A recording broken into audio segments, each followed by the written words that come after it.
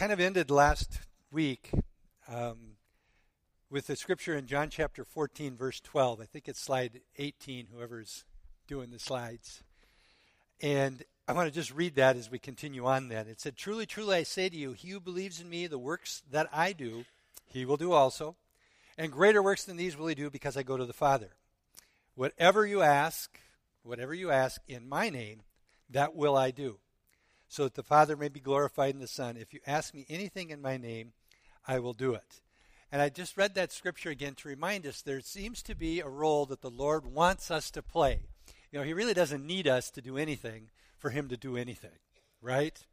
He could just do it all, and we just are observers. But there's a lot for us to learn and to be taught, even in terms of just intimacy, through prayer, and also having an active part in doing and advancing the kingdom. If you ask, I will do. And then I closed last week with the scripture in Galatians 2:20, and I talked about, can you imagine if when we got saved, the moment of our salvation, wouldn't it be great if all of the old tendencies, all the old ways of thinking, all the old bad habits were just miraculously gone, never to be bothering us again? Well, that'd be really sweet, but it doesn't work that way very well.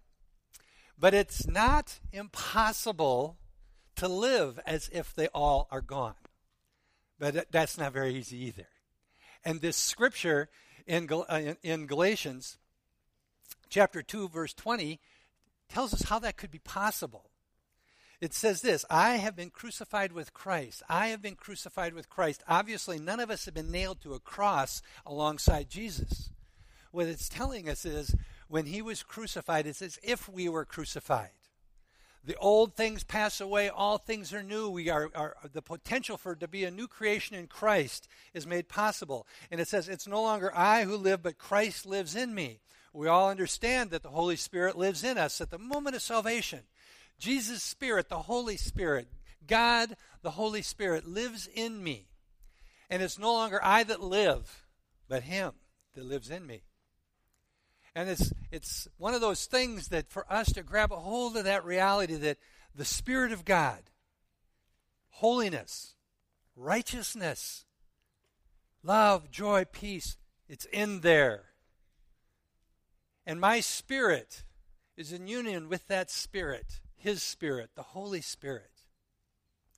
And that if I can crucify my flesh, if I can take every thought captive and allow my spirit to just respond in obedience to the Holy Spirit, then it truly is no longer me living, but Christ living in me. And it's possible.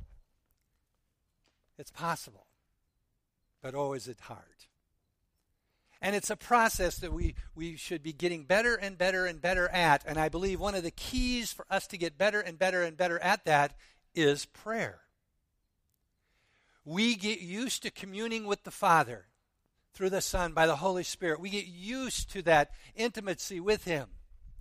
And as we commune with him, we learn, I hope we learn, like Simon learned, naturally. He didn't even have to think about it. He didn't have to think about it. He heard the voice of God. And as we quiet ourselves instead of talking all the time, we can learn to hear the voice of God.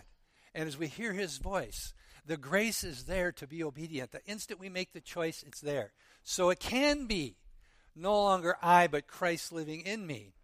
And that's the goal.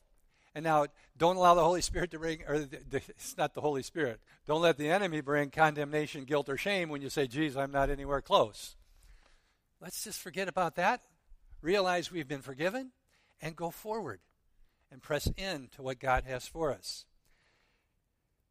Our faith as a believer, one of the ways that it's expressed, should be expressed, is in our time of prayer. Our faith. When we talk about an expression of faith, we always think, or most of the time we think of believing for something that we think might be impossible except for God. That is faith, but so is prayer. Think about prayer in the natural. Think about prayer trying to explain this to an atheist or someone who's never heard about God. What are you going to do now? I'm going to go pray. What's prayer? Well, I'm going to go talk with God. God? Where is he? Well, you can't see him. So you're talking to an imaginary friend? Well, yeah, sort of, but he's not imaginary, but he is a friend. It makes no sense to our natural mind, to an unbeliever. But for us, it should be like breathing. It should be like breathing. How many of you are thinking about the next breath you're going to take? What's wrong with us? We need oxygen to live. It's an important part of life. And that's the way prayer should get according to the biblical mandate and pattern that we see. It should be as natural for us as taking in oxygen through our breathing. Do we want to spend that time with the Lord?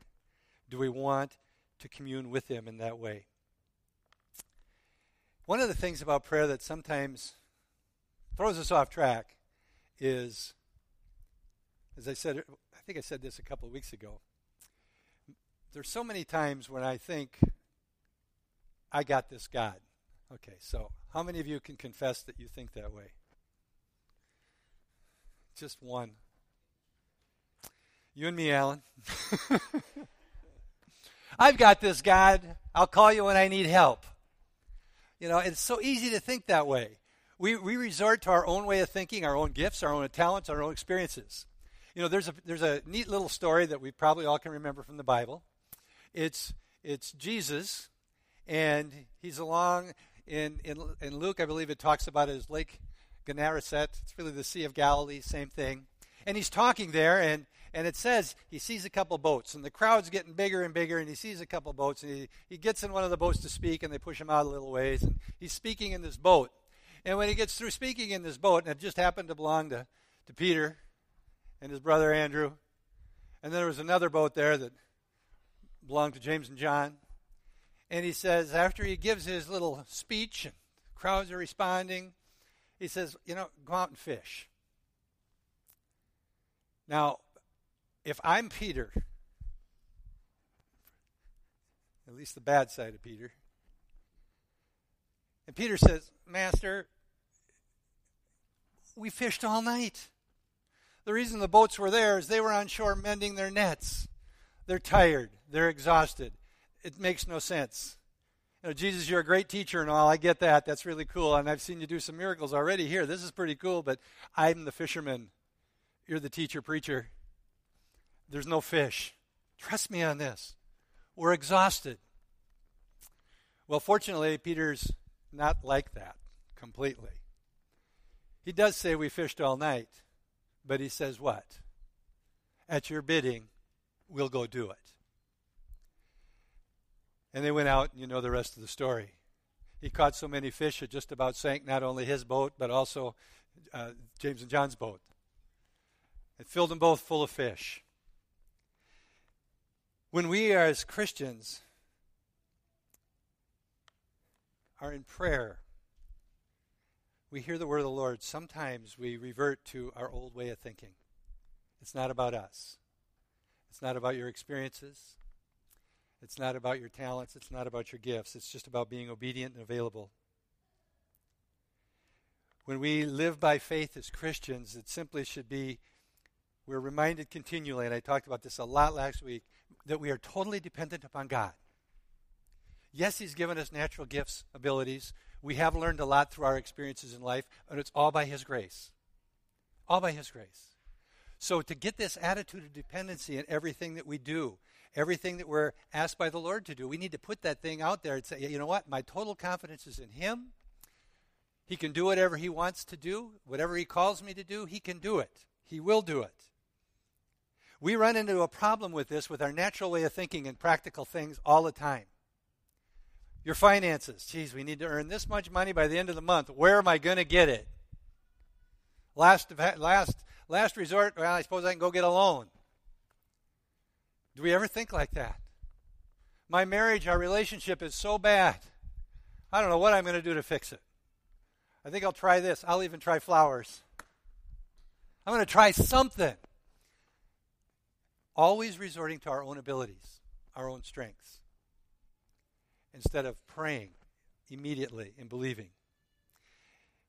You know, biblical Christianity should never be us living by who or what we think we are. But it should be living, believing, and trusting in the Word of God, the biblical principles. And not only believing in them, knowing that God is able. And beyond able, He is willing. So our confidence is in Him. I loved Jody's little story about the clothes with Simon. You know, oh, shoot, they're still in my bag. I guess that's it. God can't possibly do anything. Right? Come on, more than us would think like that than want to admit it. Like it was too late. Oh. You know, somebody once said God's timing is usually perfect. I don't know where that came from. But it goes against our natural way of thinking. Golly, just think, if Jody had just remembered earlier in the trip, she could have probably given to somebody that we weren't supposed to go to. Well, that's not quite a black shirt. It's dark, though. You know, we get involved, and we just mess things up. It's all about dependency upon God, depending on Him. And to live this way,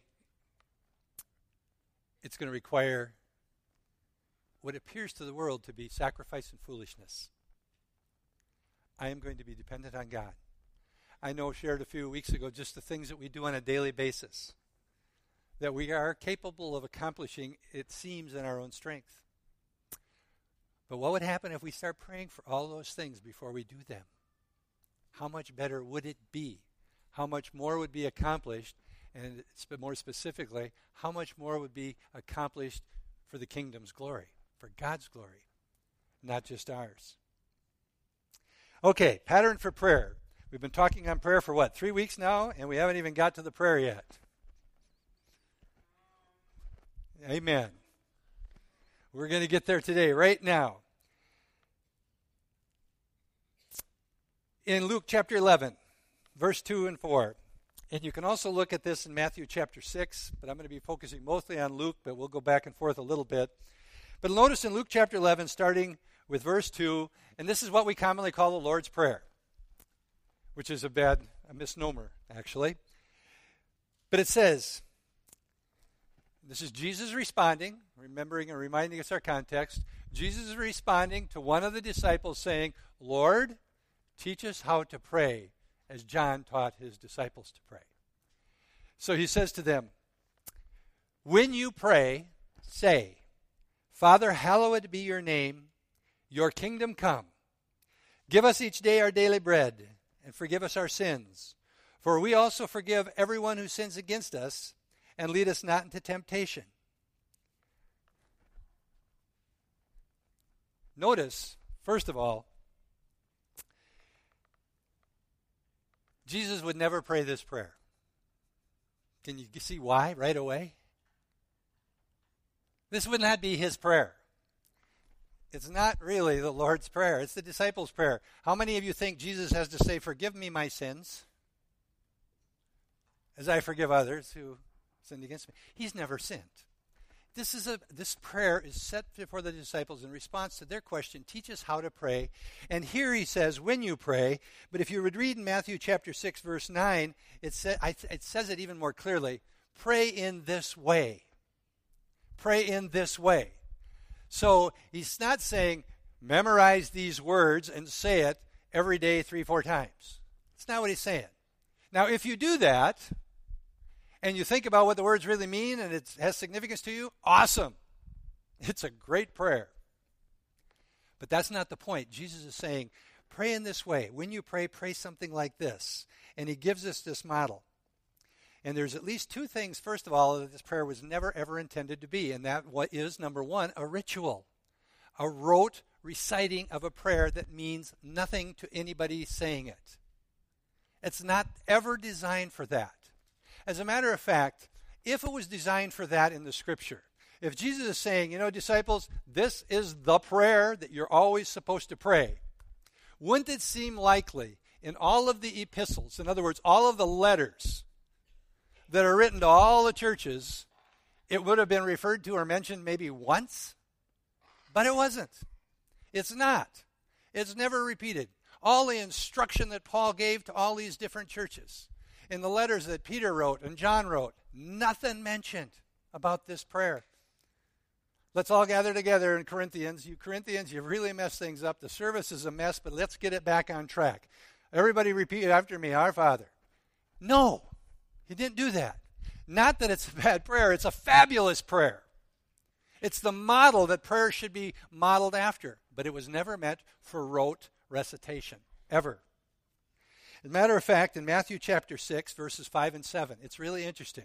In verse 9 is when he says, hey, when you pray, pray this way. But look what he says just a couple verses before that. He says, when you pray, you are not to be like the hypocrites, for they love to stand and pray in the synagogues and on the street corners so that they can be seen by men. Truly, I say to you, they have their reward in full. And when you are praying, do not use meaningless repetition, as the Gentiles do, for they suppose that they will be heard for their many words. And then he goes on, right after that, just 2-3 verses later, and says, pray like this. So it was never intended to be some sort of rote repetition, some sort of formula or form of religion. But hear me clearly, it's a great prayer. When we pray this prayer, we think about it, mean what it says. Matter of fact, if you want to if you're into the Greek word study like they're talking about in Bible class today, you just do a word study on the word ask. Ask. It means think clearly, choose your words carefully, concentrate, meditate on what you're about to say. When you pray, ask this way. The second thing it was never ever designed to be was a good luck charm of some sort. Uh-oh, I'm in trouble. Our Father, art in heaven, hallowed be thy name, kingdom come, will be done on earth as it is in heaven. Got through that one. No, it's not designed to be a good luck charm. And it's never, ever, ever, ever, ever been designed to be a form of penance or receiving forgiveness for sin. Boy, you've sinned. Okay, you owe me 48 Our Fathers. That's insane. And it's unbiblical. It's abusive scripture. Probably stepped on somebody's toes, or at least your relative's toes. Never intended for that. Not one sign of that in the New Testament. Think about it. What is the key to forgiveness of sin? Repentance. I guess if you grab that one little part of the prayer and really mean it, forgive us our sins or our trespasses as we forgive. That's good. But it was never designed as a form of penance or something like that. And when you notice the prayer, it really starts out, and it's kind of almost separated into two sections by a couple pronouns, yours and us. Father, hallowed be your name. Your kingdom come.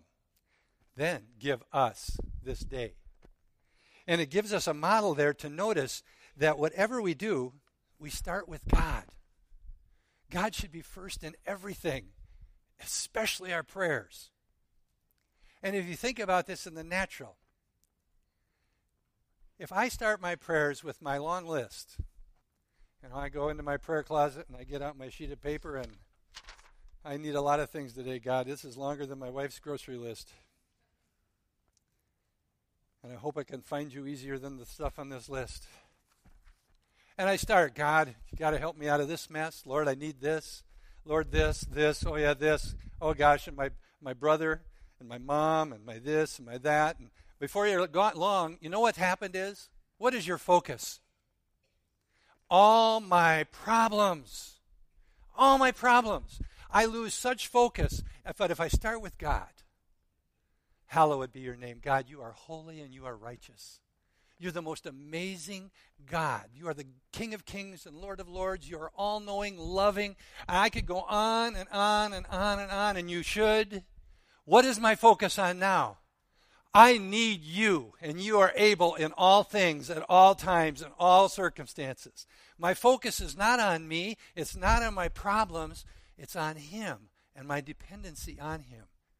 When we pray like that, it brings us to that place God always wants us to be, in humility and dependency. It's not about being needy, though we're needy. He wants us to just know that we can trust him that he has full ability, and our confidence needs to be fully in him. In him. Kind of watching the clock because there's no way we're going to get done. But when do we pray? When do we pray? You know, when Jesus is instructing the disciples and answering their question, teach us how to pray, first thing he says is when you pray.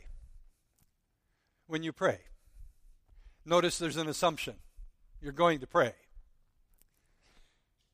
But you notice also there's no command as to how often and how long. Unless you want to look to 1 Thessalonians, chapter 5, verse 16 through 19. When I talk about prayer as a way of life, a prayer life, this verse is so great. Rejoice always. Rejoicing. When I'm rejoicing, what am I doing? I'm sending up my praise. I'm praying praise. I'm praying rejoicing. We did that this morning in our songs and the music. And then it says, pray without ceasing. And in everything give thanks. For this is God's will for you in Jesus Christ. You want to be in God's will? There it is. Rejoice. Pray without ceasing. Give thanks about everything. What does it mean to pray without ceasing? It's an attitude of prayer. It's a dependency on him, knowing and being reminded continually, I can do nothing in my own strength. So with the littlest things, I got to drive into town. Lord, watch over me as I travel into town. I got to make a phone call. God, help me with the phone call. Help me to say the right things. Let your heart show through the words I'm going to speak. I mean, anything and everything. And again, I stand here confessing before you, I have not got this nailed. But I believe that's the way we're supposed to be. In all things, it's an attitude. It is not about a religious routine. It's not about rote repetition. But there is nothing wrong with scheduled times of prayer. We see it in Scripture. Jesus tended to get up early in the morning and go pray often. And we see other times, so there's nothing wrong with a systematic time of prayer. As a matter of fact, for most of us, we'd benefit greatly from it. But if it becomes a religious attitude, it's 6:30, I got to get out of bed, I got to get in my 10 minutes before I go to work. No, that's not what we're shooting for. When we look at this time of prayer, the when we pray should truly just be a response to your natural desire to want to have fellowship and communion with God. Now, we have a few people here, I can think of one or two that are engaged and going to get married. Now, hopefully the rest of us think the same as they do, right? That have been married a long time. Oh man, I can hardly wait. How long before I can call her? I want to talk to her. When do I get to see her next? Remember those days? Colton, say yes. Remember those days? There's such a desire. There's such a hunger. I am so madly in love. I can't get enough. It's like I need it more than breathing. Come on, old fogies like me. Remember? It was like that once. Yeah. All right. And it should be like that again. So we'll work at it. I'm that way, aren't I, honey? When you ask for an amen and you get a huh, learn not to ask. There's a psalm written by the psalmist, and it's one I think we've all heard. There's a little picture up here, and I don't know if you can read it in this slide or not. But in Psalms 42, the psalmist writes this psalm, and it's kind of a neat psalm. But if you really think about this psalm, what it's saying is the deer pants for the water brooks, the cool, crisp, sweet water. As the deer is famished for thirst, it's been running and racing. As the deer pants for the water brooks, so my soul pants after you, Lord.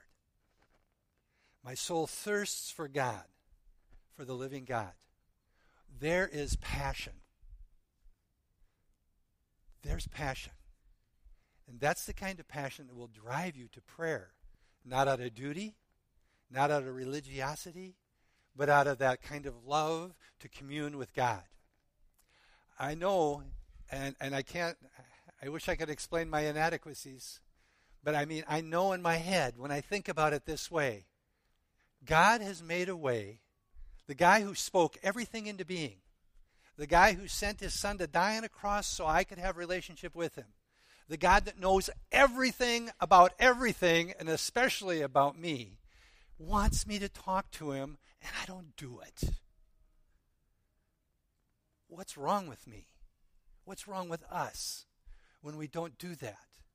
It's because somehow or other, maybe it's religion from our past, maybe it's we have allowed the busyness of our lives to control us, maybe it's just that we've never tasted of the sweetness of a relationship with God like that. I've used a scripture from Psalms where it says, forget not the benefits of your salvation. Yeah, heaven's awesome, but you aren't there yet. How would you like to just sit down with him and spend as much time with him whenever you wanted to? Knowing that everything he tells you, unlike even your best friend, is going to be absolutely true and honest. Everything that he asks you to do will work according to his purposes. How many of us would turn that opportunity down, but we do it almost every day? We could squeeze it in when we're driving to work. We could do this in those spare moments. It's not like we have to sit down and pray for 2 hours every time we're going to pray. God would, I think, just like us to know that he's there for us. And he calls to us, and Jesus tells us to start the prayer with the word Father. I'm going to stop there, but think about that for a minute. Father. This had to really, really throw the Pharisees of the day off track right there. Even the disciples would have, I think, in their mind, been a little confused. Even though they know Jesus has got this deal going with the Father, God, he prays to him all the time. And we see something comparing his prayer life to our prayer life. And we know there's something there. And the first word should give us a great clue. Father. We are to approach him as his children would approach a father. It's not a God that we go to in fear and trembling that, oh God, here I am, don't hit me yet. God, I know you're a stern and a harsh judge, but I'll try to do better. I got a few things, if you don't mind me asking. Think about it. Who of our children would we want to come to us like that with fear and trembling being the motivation? Our Heavenly Father doesn't want that at all. He wants to talk to us. He wants to bless us. He wants us to live out the abundant life that Christ has for us. That's his heart's desire. And I believe when Jesus is telling them, when you pray, start like this. Father. And that's where we'll start next week. Let's close in prayer. Lord, I thank you and praise you that because Jesus, your only Son, died on a cross, was raised from the dead, you have offered to each one of us here, you have given each one of us the opportunity to become children of God. That we can be your children by accepting the gift of our salvation by faith through grace. Lord, I thank you and praise you that we are children, your children. I pray that that reality settles in. I pray, God, that your Spirit would continue to draw us to communion with you through our prayer life. God, that we would crucify our flesh and come to you and spend time with you. Father, we want to bless you with our prayer lives. Lord, and I thank you that we can ask you for things. So, Lord, I pray for each one of us as we go from this place, you'd watch over us this week, you'd keep us safe. God, that you would give us those opportunities to share the good news of the gospel, that we would have those divine appointments. When those appointments arrive, Lord, I pray you would give us the words to speak. And, Lord, that you would allow your love to flow through us. And we ask this in Jesus' name, that you would be glorified. Amen.